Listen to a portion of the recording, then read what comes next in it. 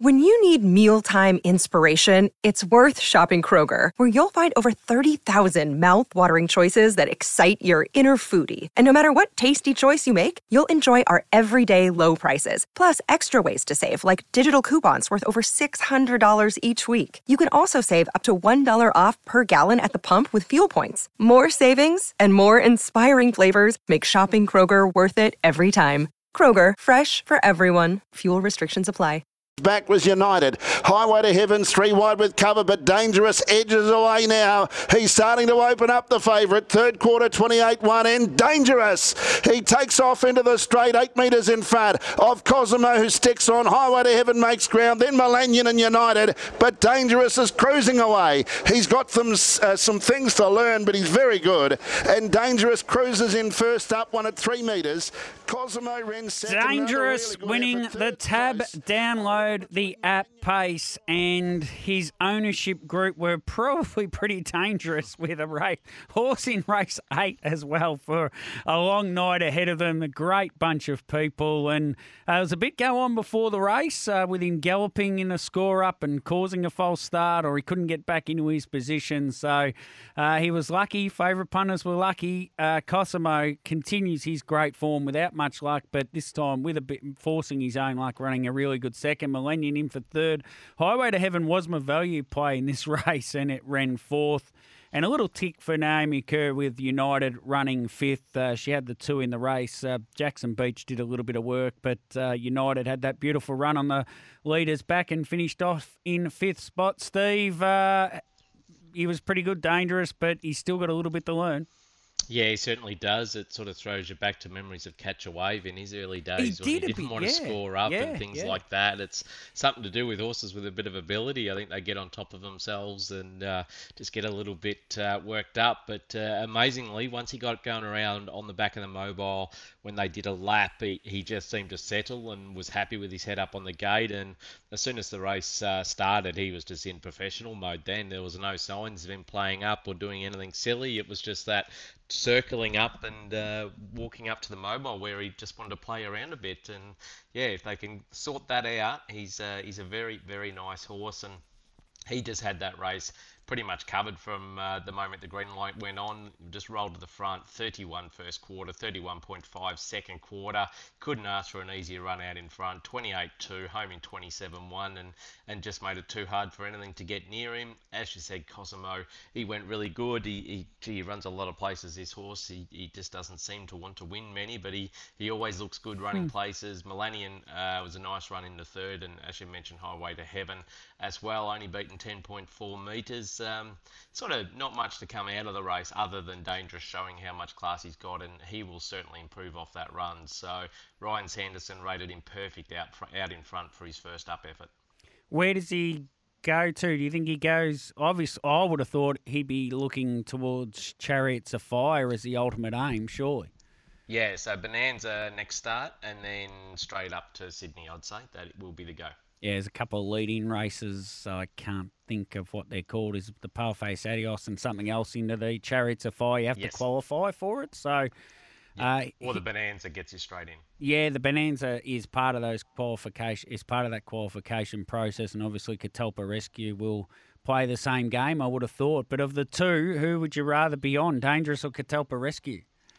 If he scores up, probably Dangerous. Yeah, I would have thought so. Yeah, he's just something about him. He's got a little bit of X factor, and I think you're right about Catch a Wave. I did think the same thing myself. He's got a bit of Catch a Wave about him at the moment. So, and he's still a stallion. So, well, it says he's a stallion. That's not always 100% correct, but it says he's still a stallion. I'm pretty sure he is. No little black bookers here. No, not out of race one. Nothing taking my fancy. Sorry, Topes. Yeah, that's okay. I thought Millennium... It's actually a very light night on Black Bookers too. I thought Millennium went pretty well. He pulled hard in the score up, and then he was over racing throughout the race. And the one on his back, Heavenly Charm, went pretty well first up as well. I would have given a little tick for Heavenly Charm. I reckon Snooze would have been happy with Heavenly Charm, and I think we'll see better from Heavenly Charm as Snooze's horses generally work into a campaign. It was the other one for me that I put down. Well, she is in the little black book, Heavenly Charm. Already, So yeah, she's already in there. She just done such an amazing job last prep, so she stays in. So there's no worries that way. She'll certainly get better with a little bit of racing. Look, Millennium. I mean, I know he pulled a little bit, but still, they got well beaten. Cosimo beat him by 7 metres. I don't know. I wouldn't be laying into him next start. Put it that way. Yeah, fair enough. Race 2 was the Lifestyle Communities Trot. On the inside, Kai Valley Hotspur, and then came Chinese Whisper. Kai Valley, the favourite. Kiyang Chucky's a fair way off them. 3 wide, becoming the widest. Off the back, 28.5 for the third quarter. And the leader into the straight, Naked Ambition, tackled by Hot to Trot. Chinese Whisper and Kiyang Chucky are coming home hard. It's Hot to Trot in front. Kiyang Chucky, though, over the top. Kiyang Chucky hit the lead. Elderbaron Dino runs on well out wider as well. Kicking on is Kai Valley Hotspur, but Kiyang Chucky won it. Much better run from Elderbaron Dino. It was charging home in the photo with Kai Valley Hotspur for second, and then Hot to Trot, Chinese Whisper. Kiyang Chucky winning the Lifestyle Communities Trot, beating Elderbaron Dino and Kai Valley Hotspur. And I do work pretty consistently to my lead rates. That first race I didn't mention was 29, the lead rate, which wasn't anything overly impressive really for that class of horse. And this wasn't that hard either. 29.7 was that lead rate for the trotters of this level. It's not huge. They did keep running though, 30.5, 30.2, and Kiyang Chucky, I just felt like he was never going to win the race. And I wondered, Steve, how important it was that he flushed out that Chinese Whisper in front of him at about the 600 metre mark, just to give him that cover and that suck into the race. It was sort of good, but sort of bad, I suppose, in a way, because he really didn't get the trail in that he was hoping for. The Hot to Trot then came out in front of Chinese Whisper on the corner, and that's when he had to peel out 4 wide. He sort of was hoping that they would drag him into a little bit better than what they did, but gee, when he peeled him out at the top of the straight, hasn't this bloke got a sprint on him? He absolutely went whoosh. He was 6 wide and just balanced up and won very, very nicely. Jason Lee said that they are now looking to the Great Southern Star with this bloke, so it'd be interesting to see how he handles that step up in class. It certainly is going to be a step up, but this little bloke, he has got plenty of ability, and sometimes when you do throw him in the deep end against those better horses, it can really make them, and sometimes it breaks them. But I think if they've got ability like this horse has, and Kiyang Ignite has, and that, when you throw them into those deep ends, they tend to swim and get a lot stronger from it. So I don't think it's a bad move by Paddy to put this one in the Great Southern Star.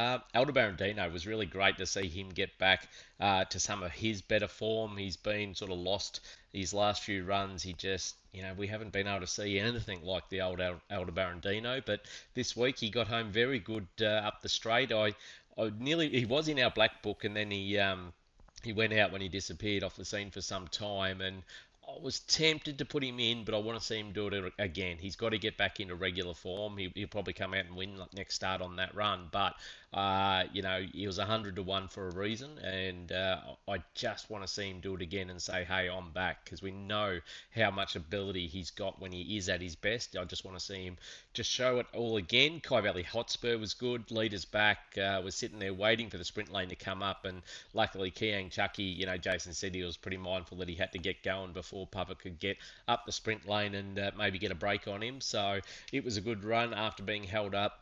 Hot to Trot had a nice sit throughout the run, came out at the halfway around the corner at a pivotal part, got clear running, and only got beaten 3.1 metres. And Chinese Whisper, who was really struggling on that corner when they were sprinting hard, and then Hot to Trot came out, it battled again in the straight. So it's got home to only be beaten by 6.2 metres, and wasn't a bad run there at all. But just a bit of a funny character, Chinese Whisper. When he's good, he's very good, and when he's not, he's pretty plain. So we'll keep following him. He's in the black book, so he'll stay there. But look, Kiyang Chucky, I'm not going to put him in the black book because I know what he's got coming up, in front of him now with a Great Southern Star. If they were dodging that race, I would have black booked him for sure. But I don't want to just have him go in there and then be a black book runner just filling up numbers. We try to protect the black book a little bit. As much as he would go straight in off that run, we're actually going to leave him out for now, just because he is going to be taking on, Just Believe, Queen Elida, those horses. So it's a massive, massive step up in class.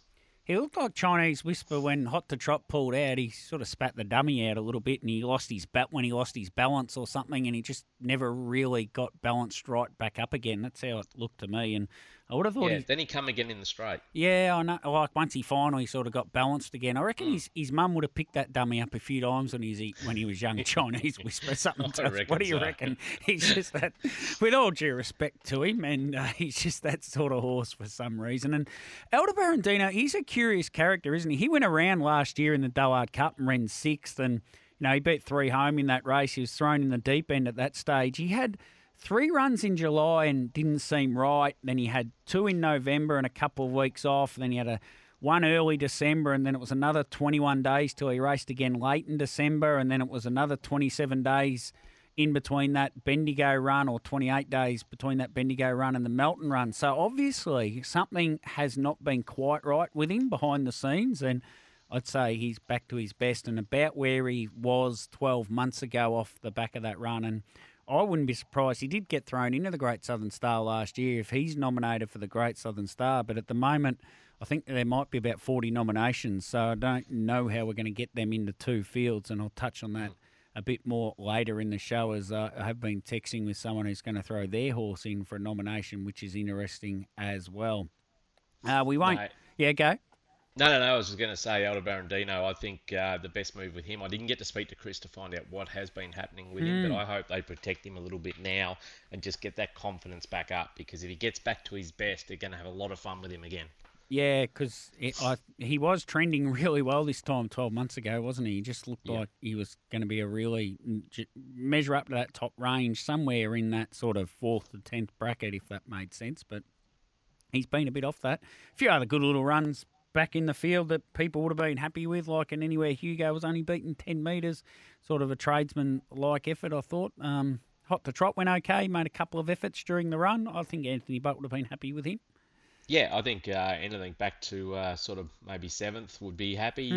Tipsy Turvy sort of didn't really do much, getting beaten 24.5 metres. And Ebony's Avenger and Naked Ambition were very, very poor, I thought, getting well beaten. Yeah. All right, let's get to the 11:30 news. We'll come back the other side 11:30, and we'll recap the Cadenar Jewelers Mercury 82nd Heat.